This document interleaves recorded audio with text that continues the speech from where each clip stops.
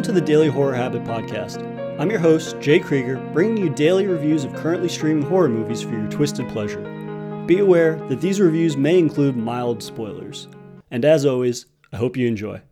As the seemingly endless void of video-on-demand releases continues to grow, it becomes increasingly difficult to keep up with new releases. Time and time again, countless quality films go by unnoticed or underappreciated as a result of becoming buried in the void. And this is how one of the most stunning cinematic achievements of 2019, The Headhunter, is largely missing from best of up-and-coming horror director conversations. Currently streaming on Shudder, writer and director Jordan Downey has crafted a bleak and gripping dark fantasy epic on a shoestring budget, telling the tale of a monster hunter Viking attempting to avenge his slain daughter by beheading the elusive creature that killed her. The film's premise is as simple as one could be, and yet it's Downey's pristine attention to detail and visual storytelling that amplifies its simplicity into something truly remarkable. Our protagonist is simply referred to as Father, played by Christopher Rye, and is a man of few words. As the film revolves around a singular character, there are few instances of actual dialogue. The audience's understanding of Father stems from his deliberate and calculated actions, which establish him as a protagonist we become wholeheartedly invested in. The details with which Downey and writer Kevin Stewart litter throughout the film help to establish Father's intent, as well as establish context for events and items within the film's world. We learn that he's an honorable man, which is conveyed by his refusing to bring his weapons near his daughter's grave. We learn of his unwavering and lengthy tenure to monster hunting, given the numerous monster heads lining the walls of his cabin, as well as arrows with past monster contracts embedded in a nearby tree. From its opening shot, the gorgeous volatility of the Headhunter's world is apparent. It is a cold, cruel, and unforgiving place for the film's singular protagonist to inhabit. For as inherently dangerous as Father's world is, Downey ensures the viewer will spend much time marveling at its mesmerizing scenic shots sprinkled throughout. The film's many nature drone shots stun with their beauty as much as they establish the sprawling lands of this dark fantasy world. But don't let its sprawling countryside shots fool you. The Headhunter's scale couldn't be smaller. Unfolding over only a handful of environments and events, the narrative is surprisingly strong. Employing smart environmental storytelling, little time is wasted in establishing its world and protagonists with needless exposition. The audience initially has several questions which are not immediately answered, yet the answers begin to trickle in slowly.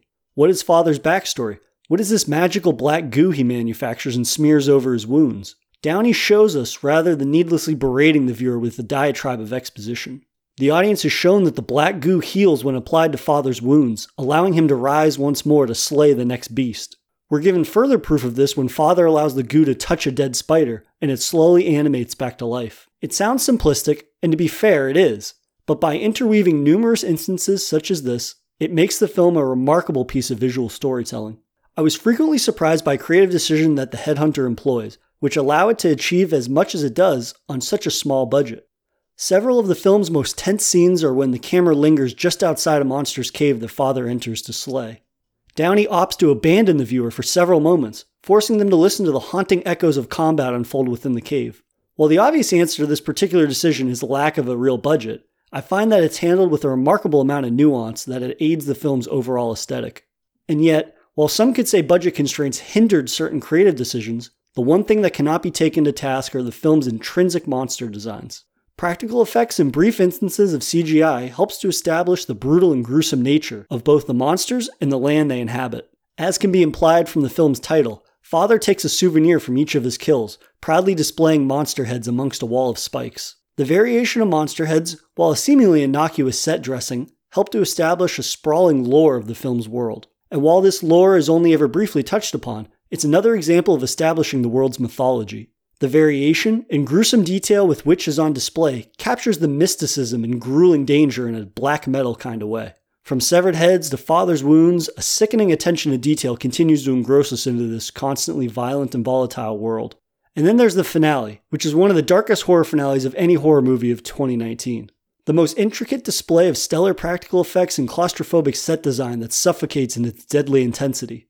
Once again, Downey makes the mundane memorable through smart and simple direction. For instance, when Father's torch fizzles out, he relies on his flint, striking it to momentarily illuminate the cave. When he reaches a tight impasse, he sheds his armor to slip through. And then the skull of the monster which has stuck itself to Father's daughter's corpse shows up. A ferocious finale of slamming and stabbing a flailing monster that serves as an explosive culmination of Father's frustration and mission for revenge. I absolutely adored the monster design in the sickest way imaginable. What begins as a simple skull and spinal column is reanimated, and this skull slithers and finds its way to father's daughter's grave, essentially stealing her body for its own. The monster's sinister nature captures the dark and brooding atmosphere of the film that really comes across in an unforgiving way. And now for the segment I like to call half-assed research I conducted moments before recording this episode. Most of these facts kind of take place from an article I read on Film School Rejects where they interviewed Downey. Downey stated that the film cost $30,000 and it consisted of a crew of 5 people. The script for The Headhunter is only 40 pages, which is impressive considering that the movie itself is extended to 72 minutes in total for a runtime. I mean, obviously there isn't a lot of dialogue, but at the same time, it really speaks to the visual style of the movie and what he's able to do just by showing us rather than needlessly kind of expounding upon a story that is bare bones, but it's purposefully bare bones. The creative team raised money for the film primarily with the proceeds they earned from selling Thanksgiving props to fans through different types of auctions. For those that don't know, Thanksgiving was Downey's first film. It was about a killer turkey. It's a Thanksgiving slasher. So I haven't seen that, but if it sounds as ridiculous as its title implies it is, I might have to give that a watch sometime. Props for the movie undertook a process called corpsed, which means that they basically took old Halloween masks and they melted and stained them so that way it would look like actual monster heads for the different props and whatnot. They actually had to hire a costume designer to craft Father's leather armor suit because that was required more expertise than the crew was able to kind of undertake. But that kind of speaks to just how much of a standout that one piece of that one prop is.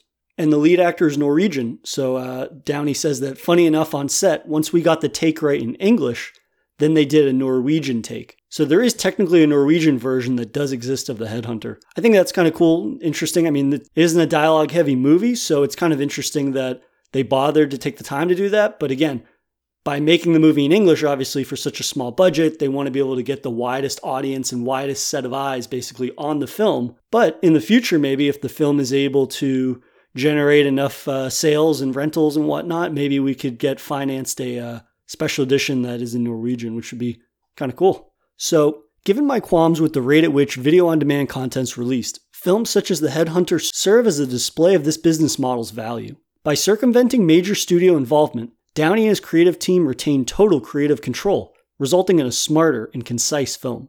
The result is a film that thrives within its own dark fantasy horror corner, while serving a strong use of practical effects and engrossing atmosphere. The film never becomes a larger-than-life fantasy epic, though despite some describing it as Skyrim-esque, it never attempts to be. So, I highly recommend this to fans of dark fantasy looking for a more horror-oriented medieval tale. And that'll do it for another episode of Daily Horror Habit. I'll see you guys tomorrow for another horror movie review. Thanks for listening to another episode of the Daily Horror Habit podcast. If you enjoyed this episode, please subscribe to Daily Horror Habit on your preferred streaming service. And follow @Daily Horror Habit on Instagram or @Daily Horror Pod on Twitter.